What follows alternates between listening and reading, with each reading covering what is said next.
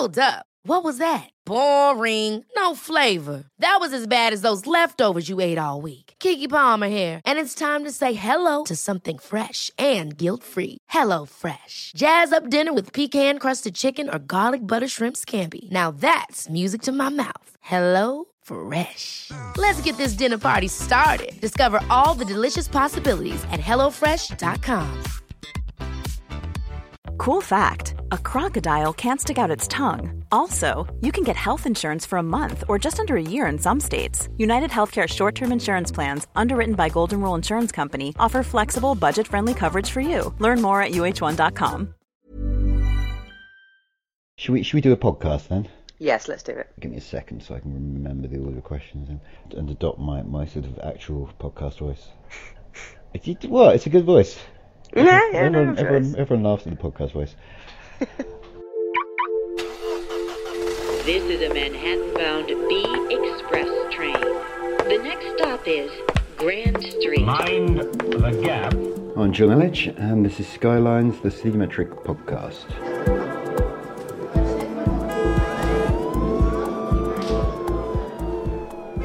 In a few weeks' time, England goes to the polls for this year's round of mayoral elections. We've got elections up in London, obviously, where Sadiq Khan is facing a not particularly impressive challenge, let's be honest, but he will have to get re-elected. And there's also mayoral elections in several of the other city regions in the West Midlands, where the Tory Andy Street, who is still a Tory, despite the fact his campaign material is mysteriously green rather than blue, will face a challenge from Labour's Liam Byrne. There'll also be mayoral elections in the Liverpool City region, where, let's be honest, Steve Rotherham is going to win that one. In the Tees Valley, where Tory Ben Houchen, one of the less likely winners of the 2017 round, is also facing a Labour challenger. But this week we are off to Manchester, Greater Manchester is the site of the other big mayoral election this May, in which Andy Burnham, a very prominent Labour politician, will be facing off against, well, we don't actually know yet, which is curious because we're really not that far from the election now. But he will have to win an election against somebody. The Liberal Democrat candidate, by the way, is a chap called Andy Kelly, so I can tell you that much. The Conservative, well, who knows? Never mind, it's only 2 months away. I'm sure they've got time to pick someone and win that one. But, Manchester is obviously one of the more interesting city regions to watch in terms of the development of Britain's devolutionary agenda, in terms of, what you can do to kind of fix up a post-industrial city. And it is, both one of the most exciting and one of my favourite English cities. And I love an excuse to talk about Manchester. And I also love an excuse to talk to Jen Williams, the politics and policy editor of the Manchester Evening News, who's one of the best journalists working outside the London bubble in this country, and the country would be in a much better state if there were more people doing the kind of reporting that Jen is elsewhere around the country. But anyway, she last came on the podcast to talk about the Northern Rail fiasco. So before we got to Andy Burnham and his prospects for re-election, I thought we should start there. Could you give us a bit of an update on what's going on with Northern Rail? What's happened with your trains, Jen? So the government has effectively renationalised the Northern Rail contract. They announced that a couple of weeks ago. I don't think that came as a surprise to anybody. Grant Shapps announced that he'd be reviewing the franchise back in the autumn, and then there was a kind of legal process where they couldn't actually say what their preferred option for it was. The choice was basically between renationalising it and giving it to the operator of last resort, or essentially redrawing and paring back the existing contract and giving it back to Northern.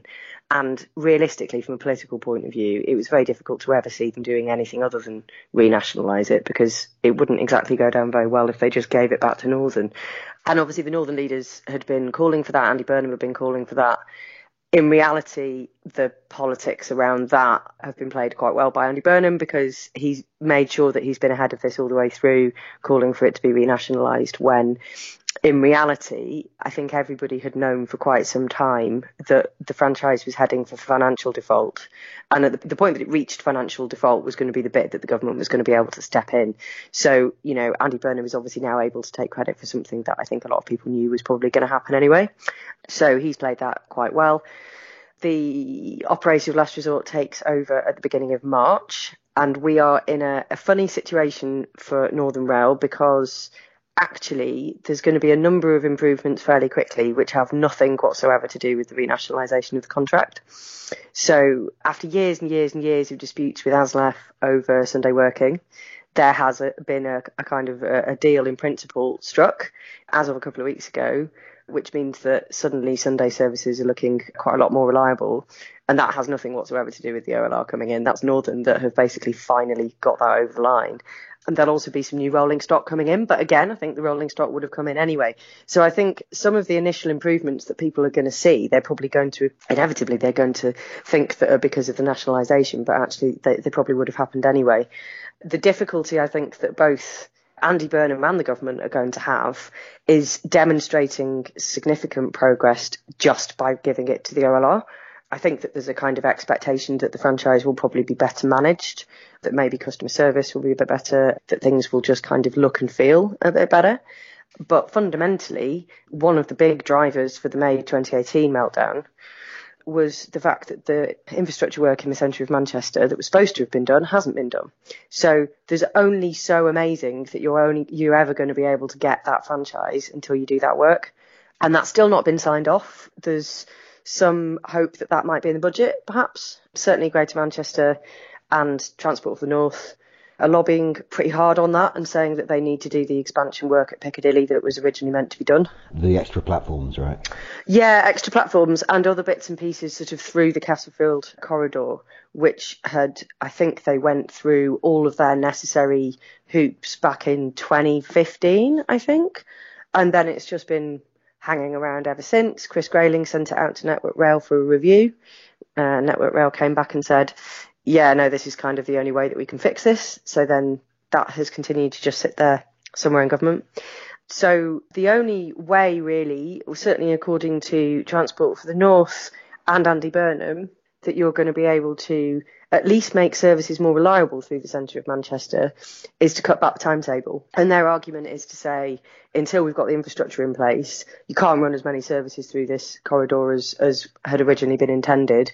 At least if we cut back the timetable a bit, that means that those services will be a bit more reliable. Government seems to be pushing back a little bit on that, so we'll see. But I think, the big question is going to be this time next year, is it fundamentally going to feel and look that much better? It probably will look a bit better, but until you've done that infrastructure work, it's not going to be kind of radically different, I don't think. I mean, I sort of wonder if the government's made a bit of a rod for its own back here. In the past, it had someone to blame. Mm-hmm. Whereas now, who is it going to blame when it turns out that actually, because these extra platforms haven't been built, because the timetable is too ambitious for the infrastructure, the trains are still not great? It's just going to have to take responsibility itself, isn't it? Well, I mean, you would have thought so. I mean, that's kind of been my point all the way through this. It's like, well, this is Conservative government that promised this stuff and then didn't get it done and let a franchise that then didn't match up with the available capacity. I think they're going to use the Williams review into the rail industry as a whole as a way of saying, well, look, we've taken a holistic approach to all of this. We've looked at the whole rail industry and we're going to redesign everything. And that is our answer. I think that's probably what they will say. But I think on the capacity in the centre of Manchester, I think something's going to have to be signed off if they're serious about it. And certainly the noises coming out of government sound quite positive, probably more positive than they are over things like Northern Powerhouse Rail. The conversations I've had have been sort of, certainly in the last few weeks, have sounded like, actually, we might get these extra platforms at Piccadilly. And when Boris Johnson made his HS2 announcement on Tuesday, and it was briefed beforehand that there would be some sort of extra northern bits and bobs with it, there had been kind of some speculation that might be platforms 15 and 16, which it wasn't in the end. It was bus services. But that's the kind of level of expectation in Greater Manchester that something might actually now start moving on it. Okay, cool. I mean, the other thing I think we should probably touch on before we move on to local politics is, this is just one franchise. Like, the Northern franchise is a lot of the Northern Rail network, but there is also TransPennine, right, which is a totally different contract and has also proven unreliable for some of the same reasons. I mean, is anything happening with that? Yeah, so TransPennine, their performance is actually worse than Northern Rail on most measures. Oh, good-o. Yeah, Transport for the North yesterday said they were doing something around their performance measure. I can't remember exactly what it was now, but it was something that Andy Burnham had talked about sort of saying that actually this is your last hurrah now, really. If you don't improve kind of pretty significantly, then we're going to be pushing the government to go to OLR on you as well. Yeah, that's it. Transport for the North have set basically a public target for how fast they want TPE to improve. And certainly last time I interviewed a rail minister, which would have been about 3 weeks ago, he was saying that they had sat down with TPE, that they had made it very clear to TPE what it was that needed to be done, and that the government had gone away relatively satisfied that they were all on the same page and that it was going to be sorted out. There was a meeting of Transport for the North back in, I don't know, it was about a month ago, and TransPennine were there, and their explanation for their problems were slightly different to Northern's explanation, although there's still infrastructure issues. But one of the things was to do with a really big delay on rolling stock coming online. And that was the thing that they were pointing at. It's obviously quite difficult from the outside to know how much that is the real reason for them not being very good. But that is certainly what they're saying. So it sounds as though in a way that maybe they weren't on people's radar, say, a year ago, it sounds like they are now on the government's radar. They are on TfN's radar. And Burnham's talking about TP a little bit more as well, but he's mainly hanging everything on Northern. And one of the reasons people think that could be the case is that he is keen to get powers over his local railway network, and much of that is Northern Rail Services. So that's a theory about why he's pursued Northern harder than he's pursued TPE. I think the other reason is that it was quite clear, as I said before, that the direction of travel with Northern, that they were going to go into default. So actually this is a winnable argument, whereas that may not necessarily be the case with TPE. But certainly there's a lot more noise around how rubbish TPE are now. So we'll just have to wait and see whether it actually gets any better. Okay, well, fingers crossed on that one. Let's see how it goes. Let's talk about the great man himself. Let's talk about Andy Burnham. He was elected nearly 3 years ago with, I mean, let's be honest about this. It was a massive mandate, wasn't it? Yeah, it was. He got something like 60% of the votes on first preferences. He overperformed where you would expect a generic Labour candidate to be. There was a clear vote of confidence for him in a way there hadn't been for a lot of other mayoral candidates. What's he done with all that? What's he spent the last 3 years doing? So I think there's two sets of kind of ways, I guess, that he has and he could exert power as mayor. And you've got to remember that this position didn't exist before this. So he's effectively defining what it is to be a city mayor, a metro mayor. So there's the things that he has actual executive power over, which actually are not that considerable, not that many things that he's got like a direct lever over.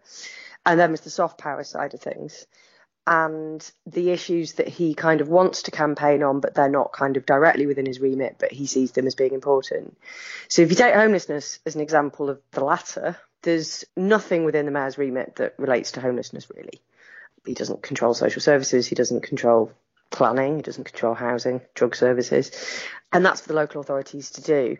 But he was very clear in the mayoral campaign that this was a really big priority for him and that he wanted to cut rough sleeping. A little known fact is that I think he was originally going to promise to end homelessness, and I think there was a conversation early on saying that is a very bad idea to try and claim that you're going to be able to end homelessness. So it became rough sleeping. And I think it's probably fair to say that that turned out to be harder than he thought it was going to be. But on the flip side, I think that it has allowed the issue to have a political profile and a political drive in Greater Manchester that wasn't there before. Charities would work together before. There was definitely the seeds of networks of organisations which were trying to do something about it. But I think what he has managed to do is put it on the radar as a political priority, get people around the table and try to begin to come up with a solution to it. So, I mean, his kind of policy response to it has been to ensure that there is, to use the actual slogan, a bed every night for anybody who is on the streets at any given point, as opposed to the legal limit, which is basically if I think it's 3 days in a row of below freezing weather, at that point you have to make sure that there's bed available for every person out on the street, which is outrageous, really, that's the kind of legal expectation. So from day one, really, that was what he was saying he was going to do. It does appear to be working. It got off to a bumpy start, but it appears to be getting numbers down quite substantially. I think the last drop I saw was 37% drop, when a lot of parts of the country it's going in the opposite direction. So obviously they will be pretty proud of that. He did promise to end it. He's not going to be able to end it in time for the May elections. But, his argument going into the campaign will be that I have provided enough beds for everybody. It has been harder than perhaps we'd anticipated, but we've done everything that we can and we want to continue going down that road. And I imagine he'll probably be given a reasonable amount of space on that, I think, because I think people do probably recognise that some work has been done. The tricky thing about promising to end rough sleeping is that you could technically get everybody off the street who is sleeping rough in Manchester city centre, but people would still probably see people begging in the morning because not everybody on the street who is begging is necessarily technically homeless. So the optics of it mean that people still kind of think that there's a massive rough sleeping problem, even if it turns out that it's a lot better than it was. So that kind of always made it quite tricky in terms of demonstrating that you've delivered on it. Can I just dive in with a question about the practicalities here? Like, what does a bed for everyone every night? Sorry, I mangled that. But what does that mean? Where are these beds and how is the Mayor's office getting access to them? So the way they've done it is that they basically got the councils around the table and charities as well and churches, mosques, and said, we need capacity for this. Please, can you provide it? And some of that money has been stumped up by individual local authorities, particularly Manchester, which has got the worst problem. But I think there's also been some money come through from the Mayor's office as well to help fund it. So, I mean, fundamentally, we're talking about councils that are providing this, but with a lot of buy-in from the voluntary sector as well, the faith sector. We're not talking necessarily about sumptuous surroundings. I think probably, depending on what borough you're in, the actual accommodation will probably vary fairly significantly. But that's the mechanism that he's used. And in fairness, without one person at the top pulling all those councils together and kicking them, some of whom were more kind of up for it than others, that probably wouldn't have happened in the same way. So that's a kind of soft power thing, which I think has worked. I think on the transport side of things, that's something that he does have direct control over. So we're on bus franchising. That was a bit slow for a bit. I think it would be fair to say it wasn't a huge political priority. I think his bigger political priority was the thing that he'd promised in the campaign, which was to get free bus passes for 16 to 18-year-olds, which he has done. But in the background, I think there were a lot of Labour people, probably about halfway through the term, who were starting to say, hold on a minute, one of the big reasons we wanted devolution was so that we could completely overhaul the bus network and get a franchise system, and you don't really seem to be kind of prioritising this. At which point things did start to move, and there's been an incredibly tedious legal process around it. But basically, there is a final decision due in March, and people are expecting the final decision. They've already said that that's the road that they want to go down. They're expecting the final decision to be one of a franchised network. So, I mean, if that decision is taken in March, obviously he'll be able to go into the campaign saying that he's done that as well. You wouldn't know any difference from getting on a bus in Greater Manchester at the moment. Why has this taken so long? Because, whenever transport comes up, like one of the things we hear is that, trains are really a London thing in most of the country. It's actually buses that matter, which is, if you look at the figures, that's sort of true. So why has there not been more pressure to kind of get into this earlier? Why was this not one of the first things out the gate? He did talk about it in the mayoral campaign. I think the answer is probably that it's really difficult and it's incredibly complicated.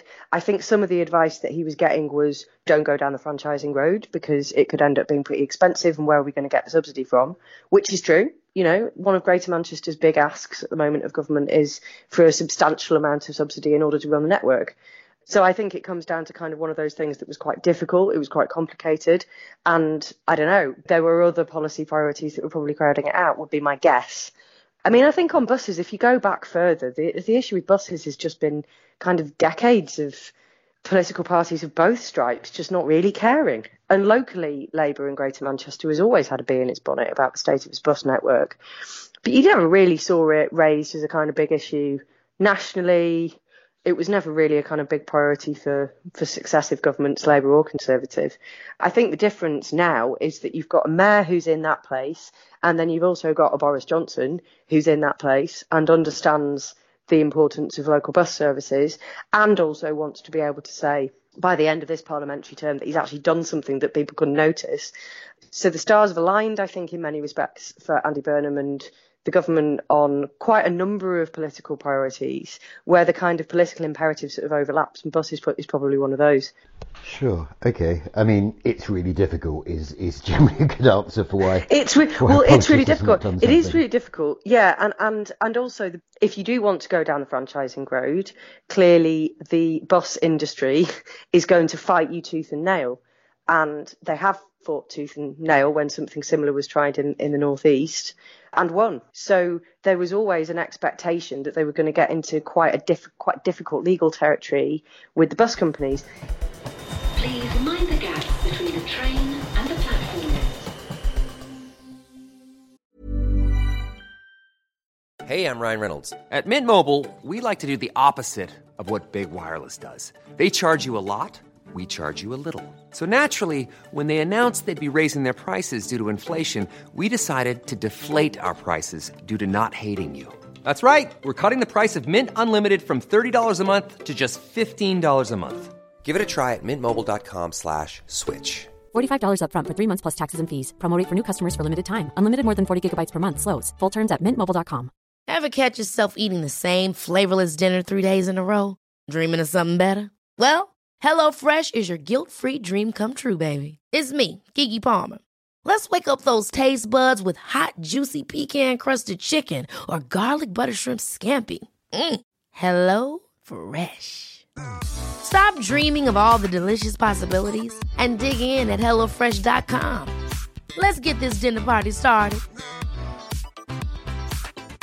I'm Sandra, and I'm just the professional your small business was looking for. But you didn't hire me because you didn't use LinkedIn Jobs. LinkedIn has professionals you can't find anywhere else, including those who aren't actively looking for a new job, but might be open to the perfect role, like me. In a given month, over 70% of LinkedIn users don't visit other leading job sites. So if you're not looking on LinkedIn, you'll miss out on great candidates like Sandra. Start hiring professionals like a professional. Post your free job on linkedin.com/achieve today.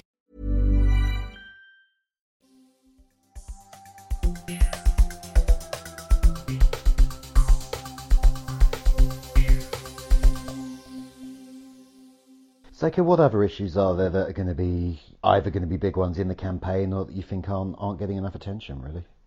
So I think policing would be the one that I would probably point to. I think that there's a lot of frustration, I think, among voters, and you hear it from councillors when they've been out on the doorstep in local elections, that neighbourhood crime is the thing that is coming up again and again and again.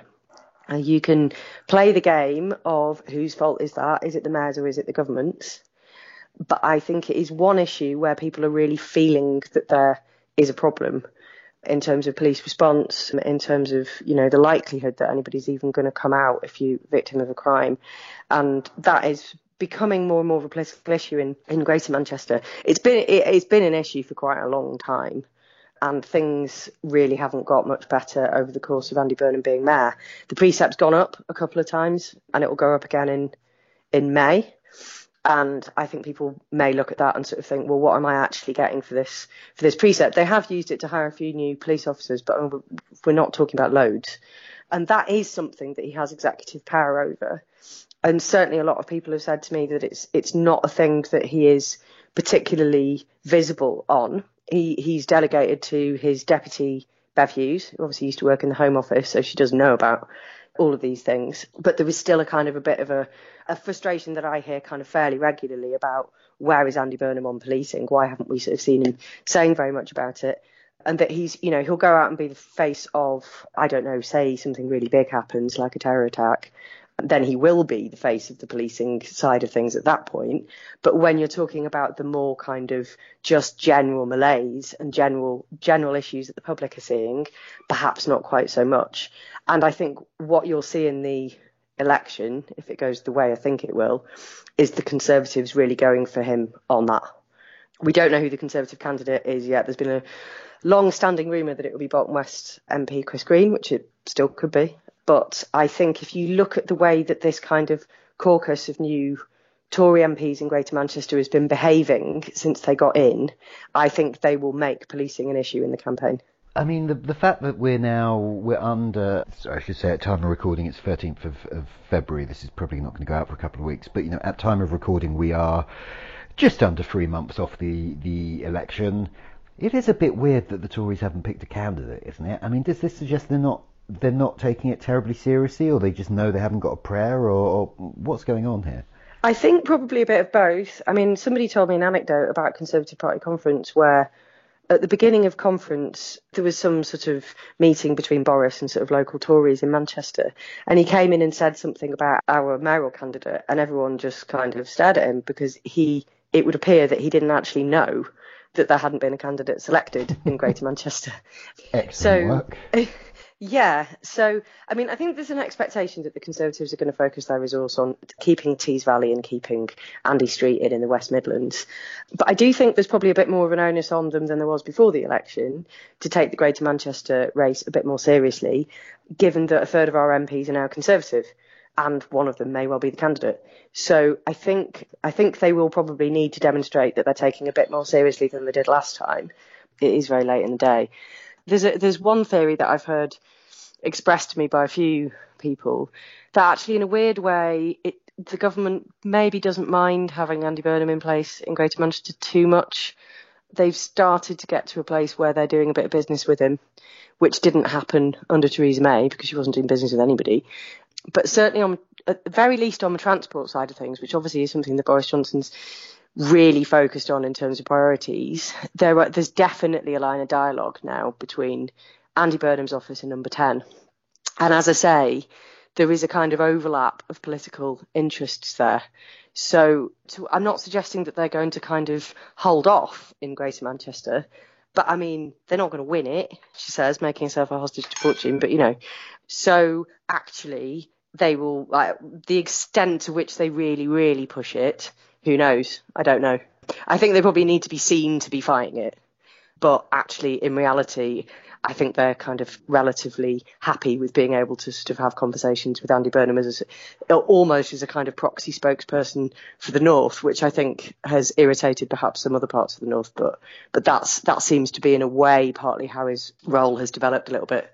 Well, yeah, I was going to come on to this and just ask him, is that how he is perceived locally, and is that ever a thing where people are thinking, well, why are you talking about the North? Shouldn't you be sticking to your own patch? Like, you're not doing enough for Trafford or whatever?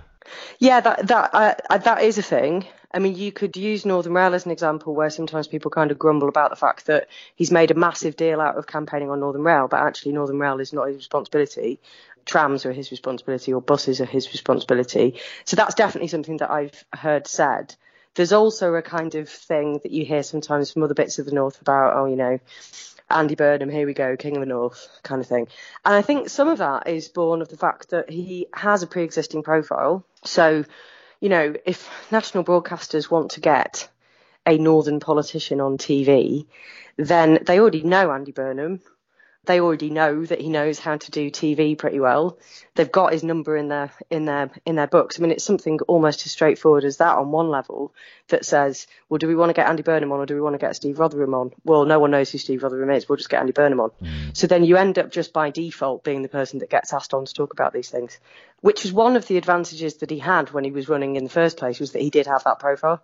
Yeah, and I suppose you're right, it's self-perpetuating, isn't it? It's like, if you want to hear from someone who represents the North, you go to the person that everyone already is familiar with to represent. Exactly, yeah, exactly. It's something that I sometimes find, like, if you're asked to go on TV to talk about whatever the thing might be, Northern Rail or something, I find myself saying, like, every time, like, there's 60 million people in the North, like, I cannot speak on their behalf. Like, all I can tell you is what's going on in Manchester, because I think sometimes there is a bit of a kind of, like, what do you think about this entire massive issue that's playing out across this entire massive region? It's just like, it's just too big. Nobody would ask you to do that for the whole of the south of England.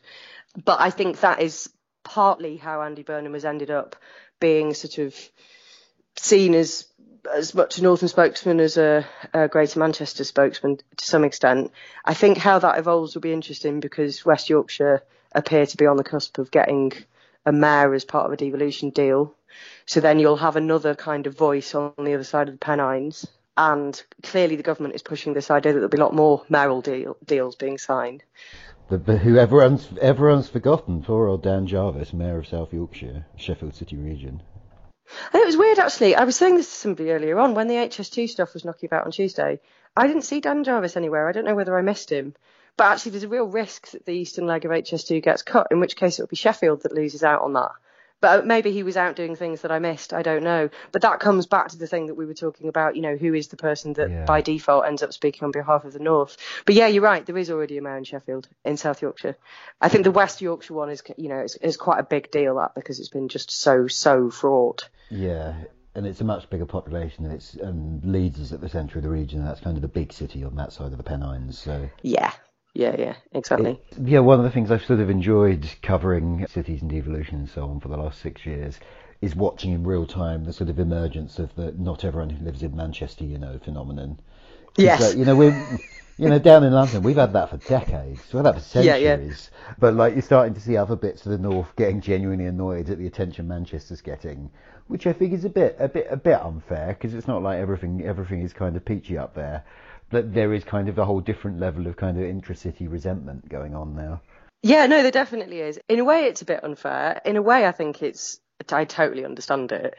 And Manchester has got this habit of being, that's its political culture has been, it's not our problem if you're no good at this, we're just going to do it. And if we do well at it, well done us. And, if you want to come on board with it, do it. If you don't, we don't care. And Manchester's always been a little bit like that. So there's a bit of bullishness anyway in it.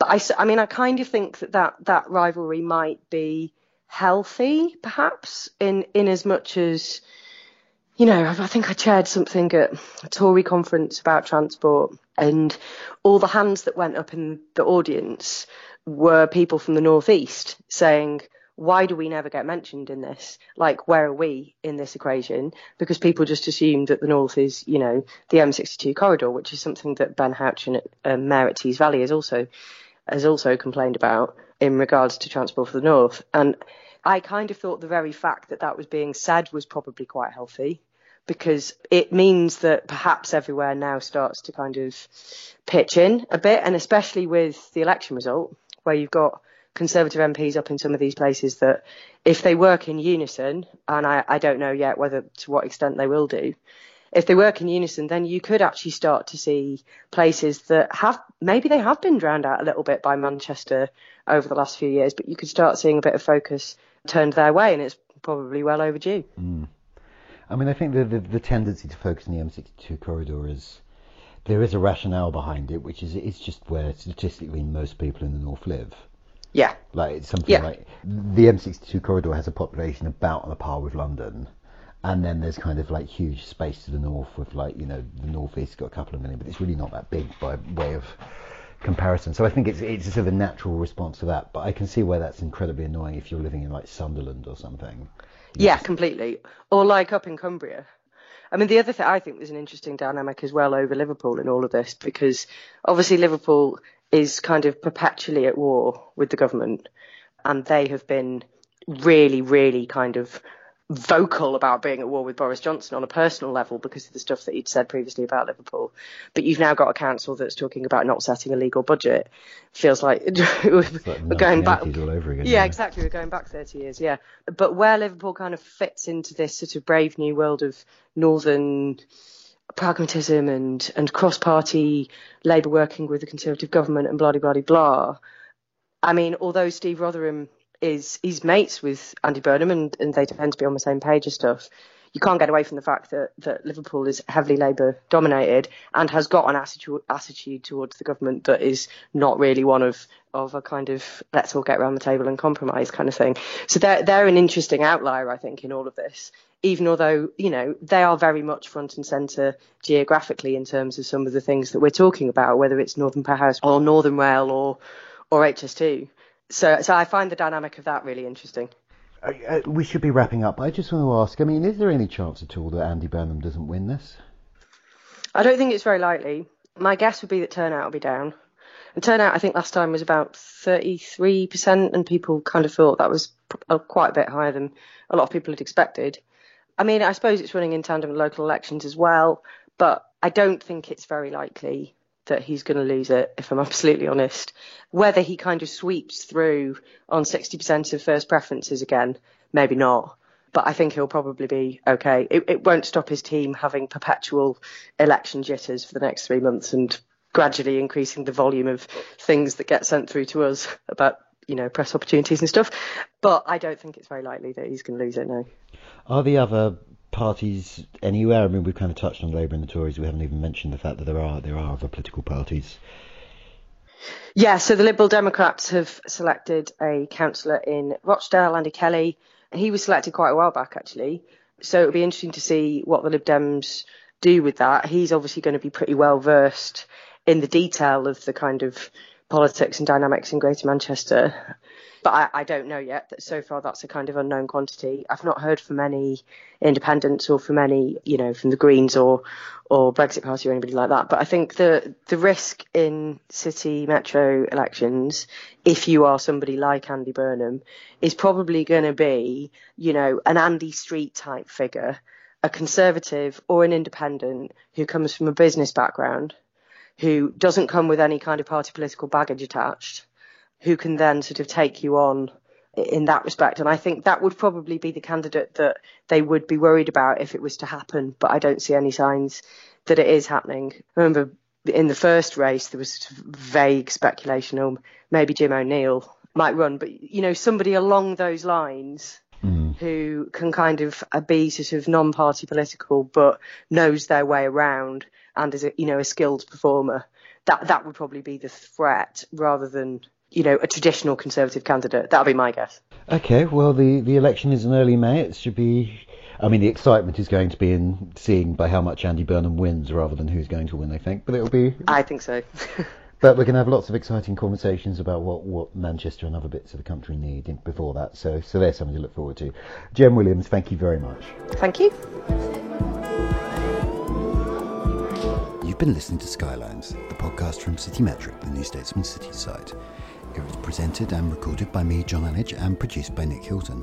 You can find Skylines every 2 weeks on iTunes, Acast, or whatever other app you use to get your podcast. And while you're there, why not leave us a nice review to tell other people we're here? It really helps people discover the show, and I'm a megalomaniac, so the more people I can get listening to this, the better, really. We'll see you in 2 weeks. Thanks for listening. This is a Brooklyn-bound A express train. The next stop is Dyckman Street.